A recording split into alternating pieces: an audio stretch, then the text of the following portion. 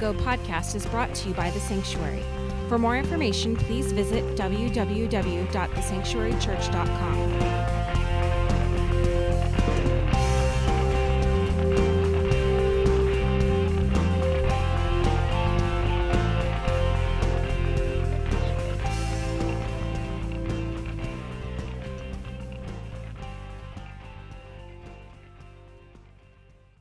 We're in the middle of a series right now called Anticipating More.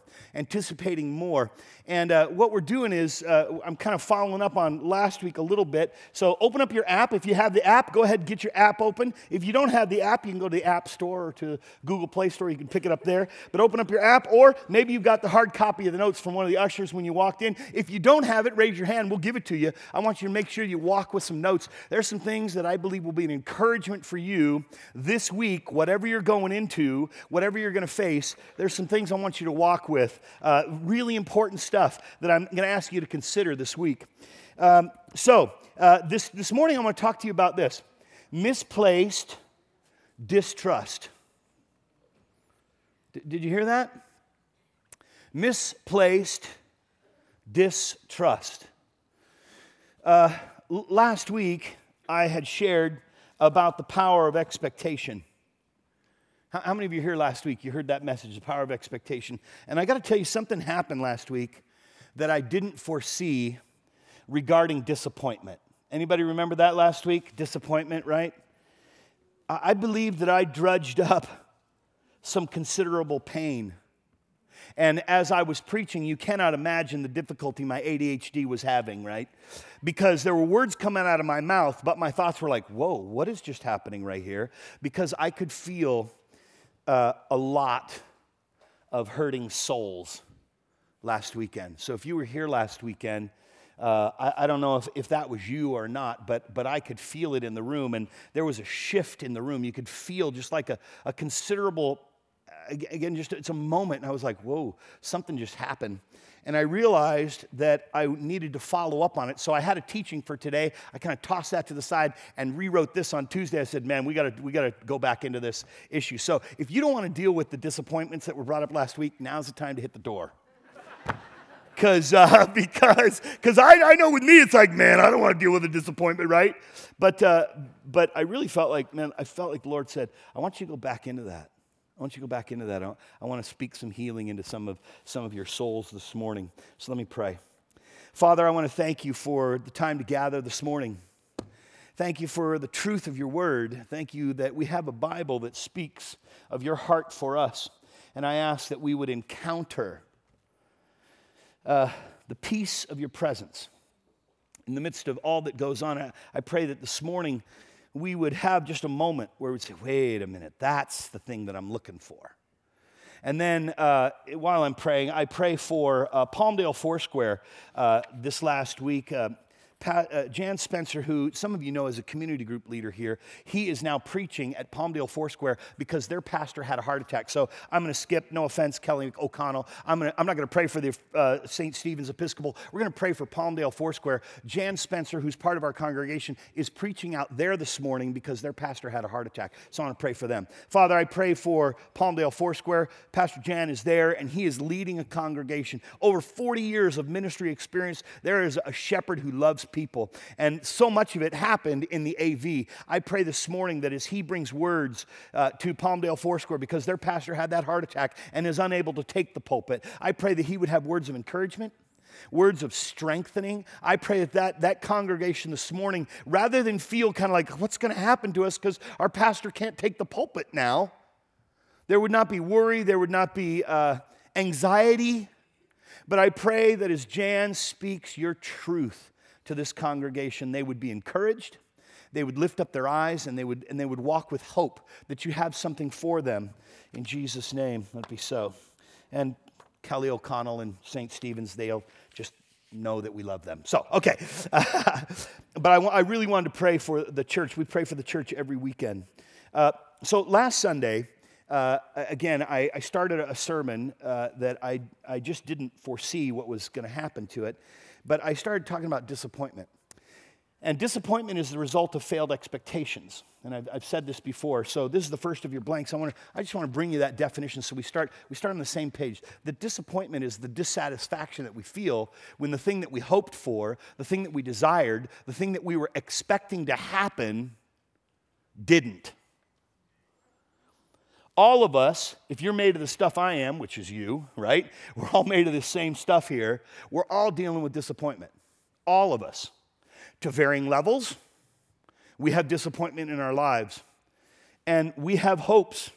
We have desires. We have expectations. And when those things don't happen, it's like, oh man, I really thought this was going to happen. We have all had that person in our life who disappoints us over and over again. Go ahead, you can picture that person in your mind. It's not a bad thing, it's okay. But you know what it is? We learn not to trust them. We learn not to trust them. I mean, they're really nice, but it's like, man, they're always late. It's like they say, okay, we'll meet you there. We'll meet at 6 o'clock, and we'll head over to the such and such. And you're like, no, you're not. You're going to be there at 6:30 because that's what you do. You didn't say it, but you said it. You know what does anybody have that friend? That friend who thinks it's cute, they have the license plate frame that says, always late, but worth the wait. I'm like, that's an excuse for lazy. Stop, take that license plate frame off. Don't do that. Be on time, okay? Right? Listen, just don't be late. Right? Or we have those friends that are just flaky.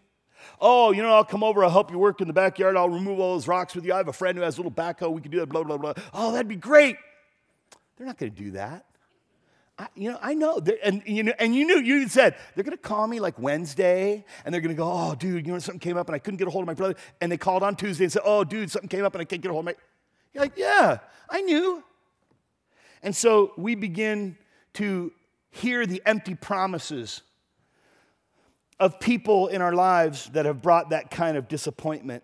And our response toward those people is that we write them off. At best, not to be trusted. But at worst, don't believe anything they say. Yeah, I hear them, but Our connection with these people is eventually reduced to where we'll associate with them, but we're not really friends.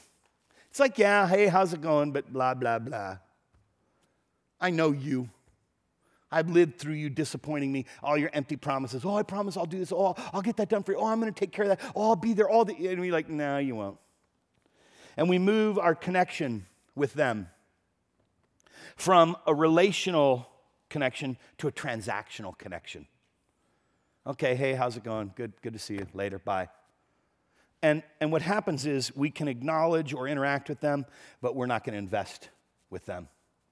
I just know there's no return on investment. I'm not even going to deal with these people. But here's my question. What do we do when the disappointment's source isn't a husband or a wife or a child? It's not a friend or a parent, a sibling, a boss, a coworker. It's not a neighbor. It's not even a life circumstance. What do we do when God seems to be the source of our disappointment? What do you do with that? What do we do when God somehow fails to satisfy our hopes or doesn't live up to our expectations and disappointment follows? Disappointment with God isn't necessarily wrong or sinful, but it is part of the human condition because it's a very easy connection to say, I was expecting this and he didn't do this thing for me. I want to talk about that this morning because when God doesn't perform in the manner that we think he should, we become disillusioned with him and we are dissatisfied in his performance in our lives. And this can lead to a wavering faith in God, especially in his goodness or in his authority. We go, I don't believe that anymore. And when God doesn't act, where, how, and when we think he should act, we know that it's not because he's unable to do so, but because he's choosing not to do so. and that is disappointing. I have joined with many of our congregation in these first 21 days. We are praying and fasting for the first 3 weeks of this month. A lot of people are fasting from all kinds of things, from coffee and caffeine to sugar to meat to social media. I mean, people have chosen all kinds of things. And we're praying, God, would you bring healing to us as a congregation, to your people, to the people of God, physical healing, emotional healing, relational healing. We're praying for all kinds of things. And I've joined with a lot of you, and we've been praying. Well, this last Tuesday, I got an email as part of that prayer and fasting thing. I don't know how many of you saw it. A guy named Ted Roberts was the devotion on Tuesday, and he asked us this question. This is in your notes, so get ready. You can fill it in. Ted Roberts asked this question: what is God preventing in his wisdom that he could have easily solved with his power? And then I read, I was like, oh. I had to wrestle with that. And Ted Roberts said this, I was like, man. And then he went on and he pointed out that weaning a child, he brought up this example. He says, weaning a child is a process of sequential disappointments until that child is brought to maturity. Listen to what he said. Weaning a child is it's a process of sequential disappointments until the child is brought to a place of maturity where they go, apparently I'm not going to get breastfed anymore. But leading up to that point is like, come on, I want, and the crying, but I'm weaning this child. Well, you ever felt like God was weaning you on something? You ever felt like there was just this thing that was like, you don't need that anymore. I don't want that in your life. And the situations in our lives that come up, they might seem arbitrary or capricious on God's part, just random, right? But I'm here to tell you the exact opposite is true. I need you to hear that this morning. God chooses to act or not to act according to his perfect and holy will in order to bring about his righteous purposes. God wants something in and through us. He says, I've got something, I have a plan for your life. But the question then comes, well, how could my suffering have anything to do with the purposes of God in my life? How could my kids' suffering, how could my grandma's suffering, how could that have anything to do with God's purposes?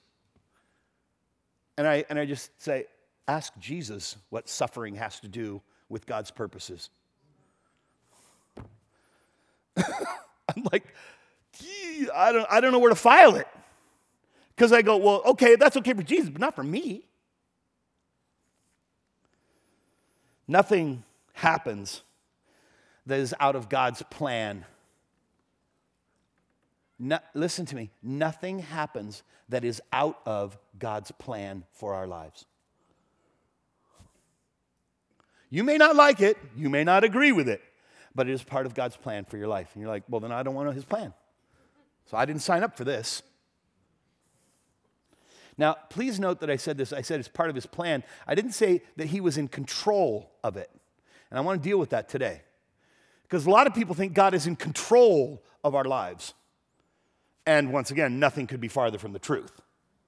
You are in control of your life. And listen to this. And sometimes others are in control of your life. Don't you hate that?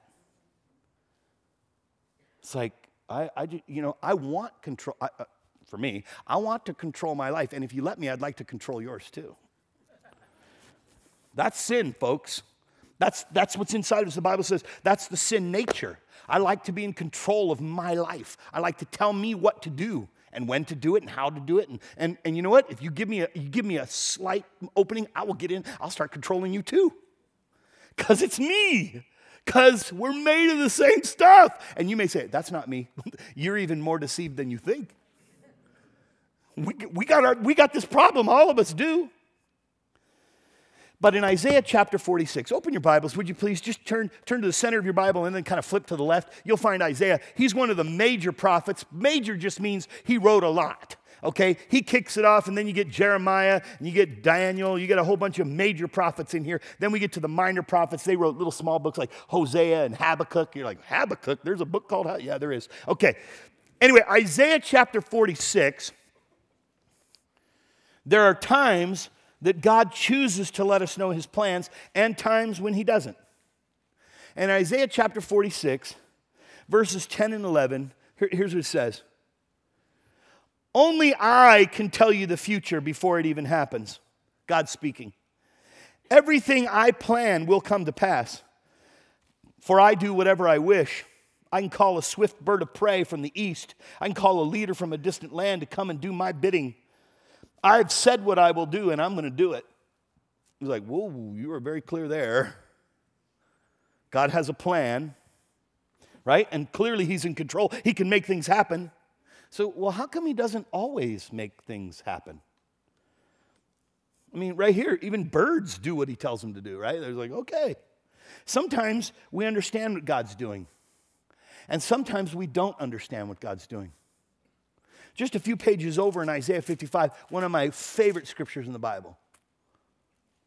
Again, God speaking, he says, you know what? My ways are higher than your ways.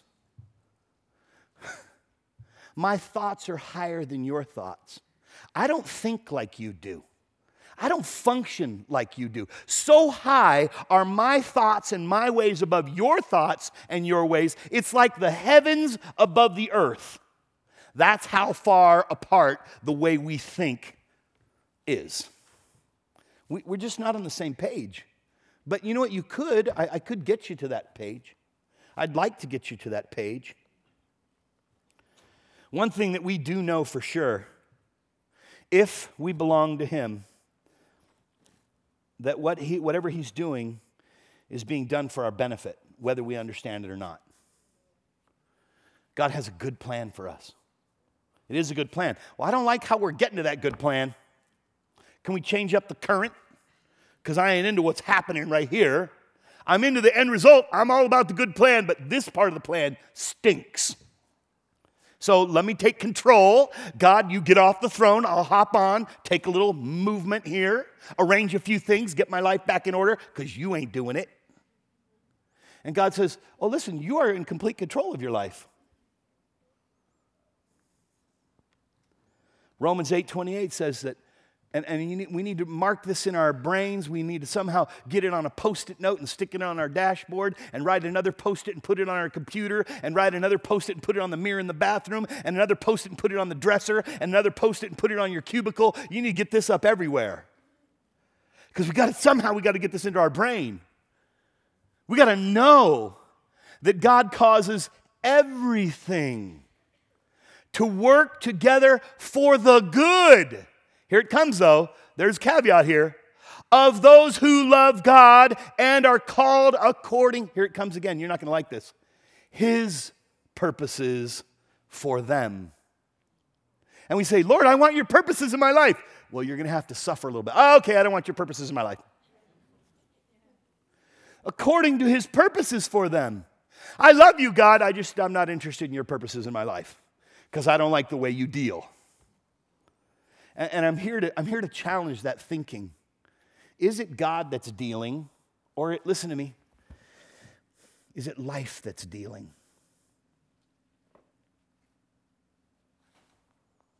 Is it just life has done what life does? I mean, at one point Jesus said, oh, hey, listen, by the way, in this life you will have trouble. I don't know where. It's somewhere, and I want to find out, because a lot of people like to quote this one. Well, God's going to do whatever I ask him to. And when I come to Jesus, my life's going to be awesome. I'm like, show me that scripture, because I am so interested in that promise. But I have looked, and I can't find it. But somebody says, oh, this bad stuff in my life isn't supposed to be happening, because God loves me, and he only does good things for me. I'm like, I don't know where that's located. Is that past the maps? Because I got a big black page. They must have marked it out like FBI got in there, CIA. Like, you can't read that part. You know, I'm like, my Bible didn't have it. Because I don't know where that promise is coming from. Jesus said this, you will have troubles. Oh, really? This is your next blank. If we want to avoid disappointment with God, we're going to have to align our will with his. If you want to avoid disappointment, align your will with his. Now listen, here's a big thing, and we need to hear this. Prayer, we have misappropriated prayer because we believe that prayer is about making our requests so that God will do what we want him to do. Again, that's, you know where that promise is, right back on the black part there. When you pray, God has to do what you ask him. It's right under some here, right? I want you to hear this. Prayer is not, this is part of it. It's not so much about asking God for things, listen, as it is to getting my heart in the right alignment so that I am willing to accept whatever comes my way. That's why I'm having this conversation. God, listen, I don't like what's going on, but whatever you got going on, I want to go to your purposes. I want to absorb this thing in my life so that your purposes for my life are happening. But most of us are going to prayer going, well, God has to do this, and I want him to do that, and I want him to do this. And I asked God, I've been asking for a year for God to do this, and why hasn't he done it yet?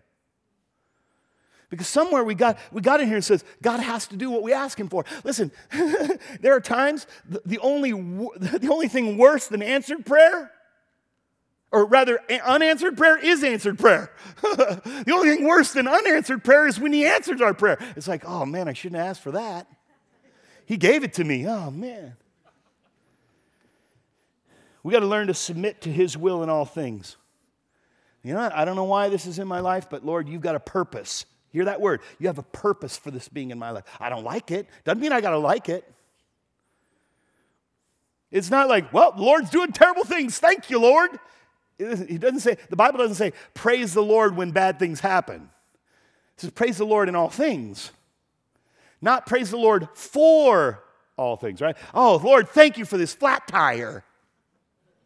Lord, thank you for, the bank withholding my paycheck and putting in somebody else's account and all my checks bounced. Thank you, Lord. I'm not thanking him for those things. I'm thanking him in those things. Very big difference. And when we align our will with his, it keeps us from being disappointed with God. It also helps us not grumble and complain about the stuff that's going on in our lives. The Israelites are a great example of this happening. They're griping, complaining, questioning God on all kinds of occasions, right? Like, how come God doesn't do for us? Red Sea? Did you guys remember the Red Sea? Yeah, well, that was then. This is now. Right? And they're like, how come God doesn't, how come he's not taking care of us? The manna, remember, he feeds you like every day. Yeah, well, that was yesterday morning. How about this morning? Yeah, he did it again. Right? I mean, it's these moments, right? God provides the manna, the quail in the wilderness. The glory of the Lord follows him, the pillar of fire, the pillar of the cloud. It's like, Lord's with him, but it's like, watch this. It's not the way I want him to be with me. And that's a big difference. Despite God's continual faithfulness to his people, they grumble. They're disappointed with God in the desert because he didn't act the way they thought he should. Do you hear that? God's not doing things the way I think he should. And if you give me just 5 minutes to run the universe, I could fix a few things for you, Lord. Just give me a shot. Scoot over on the throne. There's room for me up there. Rather than submitting to his will and trusting him, they're in this constant state of frustration and turmoil, confusion. So what does it look like to align our will with his will? What does that exactly look like? If I'm going to align my will with God's will for my life, for his purposes, what does it look like? Jesus said it best for us, gave it great example of what does it look like to align our will. In Luke 22:42, he said it very simply, I want your will to be done, not mine. There's the alignment. I want whatever you want. And if you're going to use this situation that I can't stand, that I hate, that I just hate the situation, you're going to use that to bring about your purposes in my life, then I say yes. And that's where we find the contentment that I was talking about last week. I mentioned Paul sitting in a jail in Philippians, right? We mentioned this, chapter 4, verses 11 and 12. He says this, Not that I was ever in need. Remember, he's sitting in a jail cell. Remember this? He's in the dungeon. He's awaiting his death, right? I've learned to be content with whatever I have. I know how to live on almost nothing or with everything. I've learned the secret of living in every situation, whether it's with a full stomach or an empty one, with plenty or with little. I don't need anything. I beg to differ. But Paul says, no, I'm good. I've learned to be content. That's where we find the contentment, when we align my will and I go, Lord, you're accomplishing something here I can't see. I don't know what it is, but you're doing something. Paul learned to be content with whatever God sent his way. He trusted, he submitted to the Lord. He said, this is God's will. In 1 Timothy chapter 6, look at this. Man, 1 Timothy chapter 6, he says this, verses 6 through 8. He says, true godliness with contentment is itself great wealth. Whew. After all, we brought nothing with us when we came into the world. We can't take anything out when we leave. So if we have enough food and clothing, let's be content. My problem is I like to define that word enough. Let me bring my definition to the table. Oh, I hear you, Paul. But let me tell you what enough means. So he said, no, I have enough. I have enough. See, Paul is convinced that a holy, that a righteous, that a perfect, loving, and merciful God works all things together for his good. For his good. Because that's what he promised. I'm working for your good. I'm for you. Nothing is outside of God's plan for good in our lives. I need you to hear this. I'm going to say it again.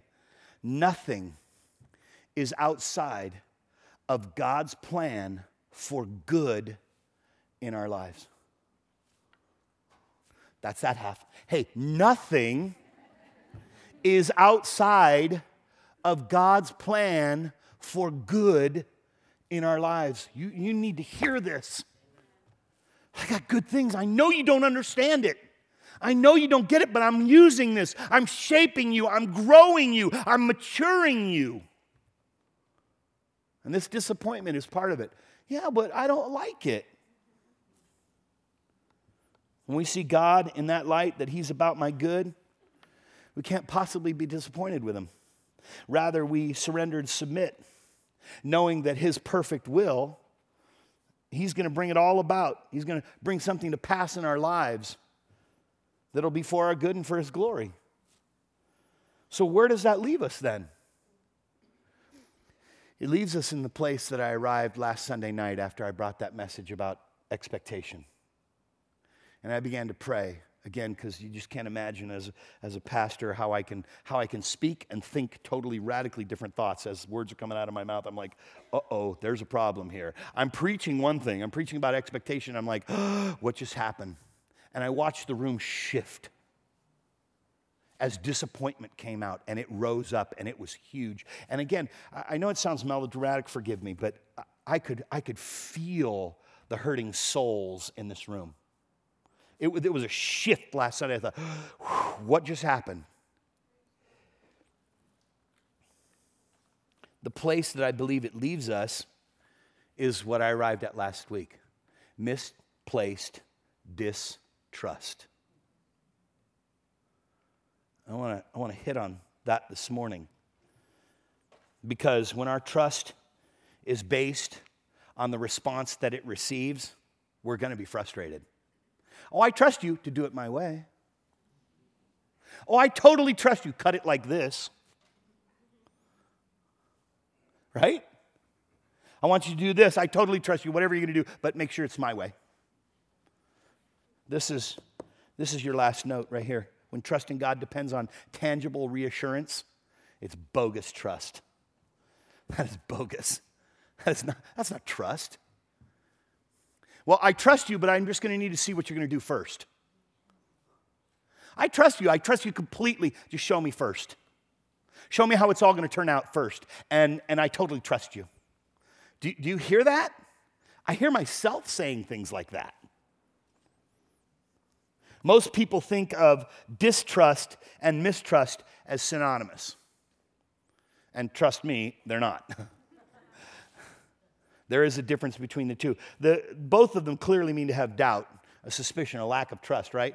But distrust is based on experience, while mistrust is this general sense of unease. Someone would say, I distrust that person because they've lied before. See, I have an experience with that person. Mistrust is this sense, you're driving through a neighborhood and you're like, I don't think we should be in this neighborhood. See, like, do you feel like we're pulled off the freeway to try and take a shortcut because that's what Waze told us to do? Anybody ever done that one? Like, where are they taking me? And so I get into the neighborhood, I'm like, I shouldn't be in this neighborhood. Why am I in this neighborhood? Right? There's a mistrust. There's a sense inside. Distrust comes when, the last 4 times I drove through this neighborhood, they threw rocks at my car. Experience. That's distrust. Mistrust is, there's just something not right. I can't put my finger on it. Sometimes we mistrust ourselves. I don't trust myself. It's like, I'm just not sure if I have what it takes to get this job done.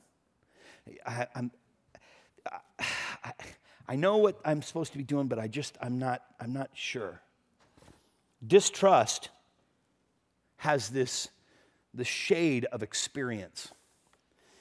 And the reason I say that distrust has been misplaced is because I'm here to challenge you that I don't think it's God who let us down. I genuinely don't believe that it's God who's let us down. John chapter 14, Jesus is talking to us, and he says this in verse 1. He says, you believe in God. You trust in God. Now I need you to trust me. I know you've put your faith in God. Now I want you to put your faith in me. You believe in him, believe in me. Trust in him, trust in me. Right? Faith. He's asking, can you do this? I don't know. Because, I've had those situations where, you trusted God and then, right, I'm trusting you, Lord. But the thing that was supposed to happen didn't happen, and then I blamed God for it happening, but really this person was responsible for it not happening. Do you guys know what I'm talking about? And so then I asked this, I go, but why didn't God make that person do this or that? Because he can. God could have made this person do what I wanted him to do. Here's the answer. The reason he didn't make that person do that is the exact same reason he doesn't make you do this or that. You have been given free will. You get to choose. You get to choose. And sometimes we choose addiction and alcohol and pornography. And sometimes we choose adultery and selfishness and self-rule. And sometimes the terror of randomness chooses us. You ever been caught by the terror of randomness? Where the mom and her 6 kids are in the car and they're coming around the corner and a tire blows out and she goes off the embankment and she and 5 of her kids die, but one of them stays alive because they went into the river and sunk. You're like, what? Why couldn't that have happened on the straightaway? She could have just pulled over to the shoulder. Last year, a youth pastor in Washington was driving on his way to work. His wife is in the passenger seat. Their 2-year-old is in a car seat. They're in a cab of a little pickup truck. And they're on their way to work. And on their way to work, they're going under an underpass, and a 2-ton chunk of concrete fell off of the overpass and landed on the cab of their truck, killing all 3 of them instantaneously. That is the terror of randomness. And you go, if I would have just not accelerated as fast as I did out of the last green light, that chunk of concrete would have landed on the hood of my car. Or if I would have just accelerated a little bit more, it would have landed in the bed of my truck. But it was, wait, what? Somebody please explain to me. And here's what happens. Why would God do that? No, that was called decaying concrete did that. And the terror of randomness did that, and that's hard to deal with. Because, come on, you got to be kidding. Had I just stayed at the McDonald's playground for just a little bit longer, we would have had that blowout tire once we passed the curve, but it just happened right there and off the embankment into the lake, and I'm like, what? Why would God do that?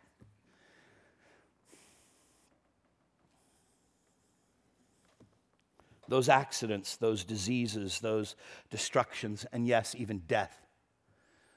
They come. It happens. The randomness, that's truly terror. But God says, hey, do you trust me? No, not when that happens. That's not okay. And here's what's happened to me. There's a tough one. And I've heard these stories, and I've heard the stories where God stirs in the miraculous. You ever watched a miracle happen? A miracle is when God invades the physical that we live in, and he kind of tweaks things. You're like, whoa, what just happened, right? I was called here at the church, and somebody said, hey, would you come pray for this woman? She's a friend of mine, and her son just got this really bad medical diagnosis. Would you come pray for her? And I'm like, okay. So I show up, because that's what a pastor does, right? I'm going to go pray for this. I didn't have a gift of faith. I wasn't like, oh, I'm man of God in the house. Here we come, right? It wasn't like that. It was like, okay, I'll go pray for these people, you know. And so I get there, and she goes, look, Pastor, and she's crying. Look at these x-rays. Look at these, and she shows me an x-ray of this little baby, 2 years old. Little baby, the skull has got just tumors all over. Some are pressing on this little boy's eyes so he can't see. It's pressing on his voice box, he can't speak. There's so many tumors in his head. And then the second x-ray is a tumor of, an x-ray of his trunk, the chest cavity, and there's tumors all over his lungs and around his heart. And the doctor's like, there's no way we can address this. 2 years old. And I'm like, ooh. So being a man of faith, being a man of duty. I went, in Jesus' name, Father, I don't understand what's happening here. Wow, this is huge. I just pray for healing for this baby. Forgive me, because it happens. I pray for healing for this baby, although I doubt it's going to happen. I didn't say it, but I did think it. Did you ever think those thoughts? Can I, is it okay? I'm just kind of going there, okay? But I'm praying, God, do something, because, man, this woman is tore up. This little boy is just like, wow. And so I prayed. Nothing happened. It was cool. It was all right, that's the end of that, you know. 2 weeks later, the woman calls me, screaming. I'm like, oh, the baby died. You got to come over. She has 2 new x-rays with no tumors. And I'm like, wait, what? And I'm like, come on. And so I'm like, get out of here. And she's got the old ones and the new ones, and the doctor's like, we can't explain that. We don't know what happened. Whoa, I don't know what to tell you. And I'm like, I don't know what to tell you. But I really did. It's when God reaches into our physical world and goes, what? I don't know why. But he just tweaks our world. And it happens. But what we've got to get to is the place where we say, you know what? I don't know what you're going to do, but your will and not mine be done. I want whatever your purpose is, whatever you're trying to accomplish in me, whatever you're trying to grow me with, whatever you're trying to mature me with, I'm into. And the best way to know if you can trust someone is to trust them. And that's hard. That's much too risky. It's dangerous for some of us. So, on the back of these notes, I told you we're going to need these. In your app, I wrote down some thoughts on whether we could trust someone. Can I trust this person? So here's 7 thoughts about whether you should trust somebody or not. Are they reliable? Are they competent? Are they predictable? Are they consistent? What's their communication like? What's your relationship like with them? Do you think they'll support you when the time comes? These are things about whether we should trust someone. Now, here's what I'm asking you to do. Would you please throw God against those 7 things and ask yourself, is God reliable? Is God competent? Is he predictable? Is he consistent? What's God's communication to us? What's our relationship with? Will he support us when the time comes? Just go ahead, throw him against it. I believe that what we will find is that we've been let down by a lot of people, but we like to blame God for it. And that's why I'm calling this misplaced distrust. Because you can go ahead and throw people against the same pattern here. Go ahead and throw the husband, the wife, the son, the daughter, the boss, the ex. I don't know who you're going to throw against that, but you go ahead, throw people against that. Hey, here's one. Throw yourself against that. I'm not consistent. Nope. Communication, suck at that one. Predictability, that's not going to happen here. See, I throw myself here. I'm like, why does anybody trust me? But I look at this, I go, God, reliable. God, competent.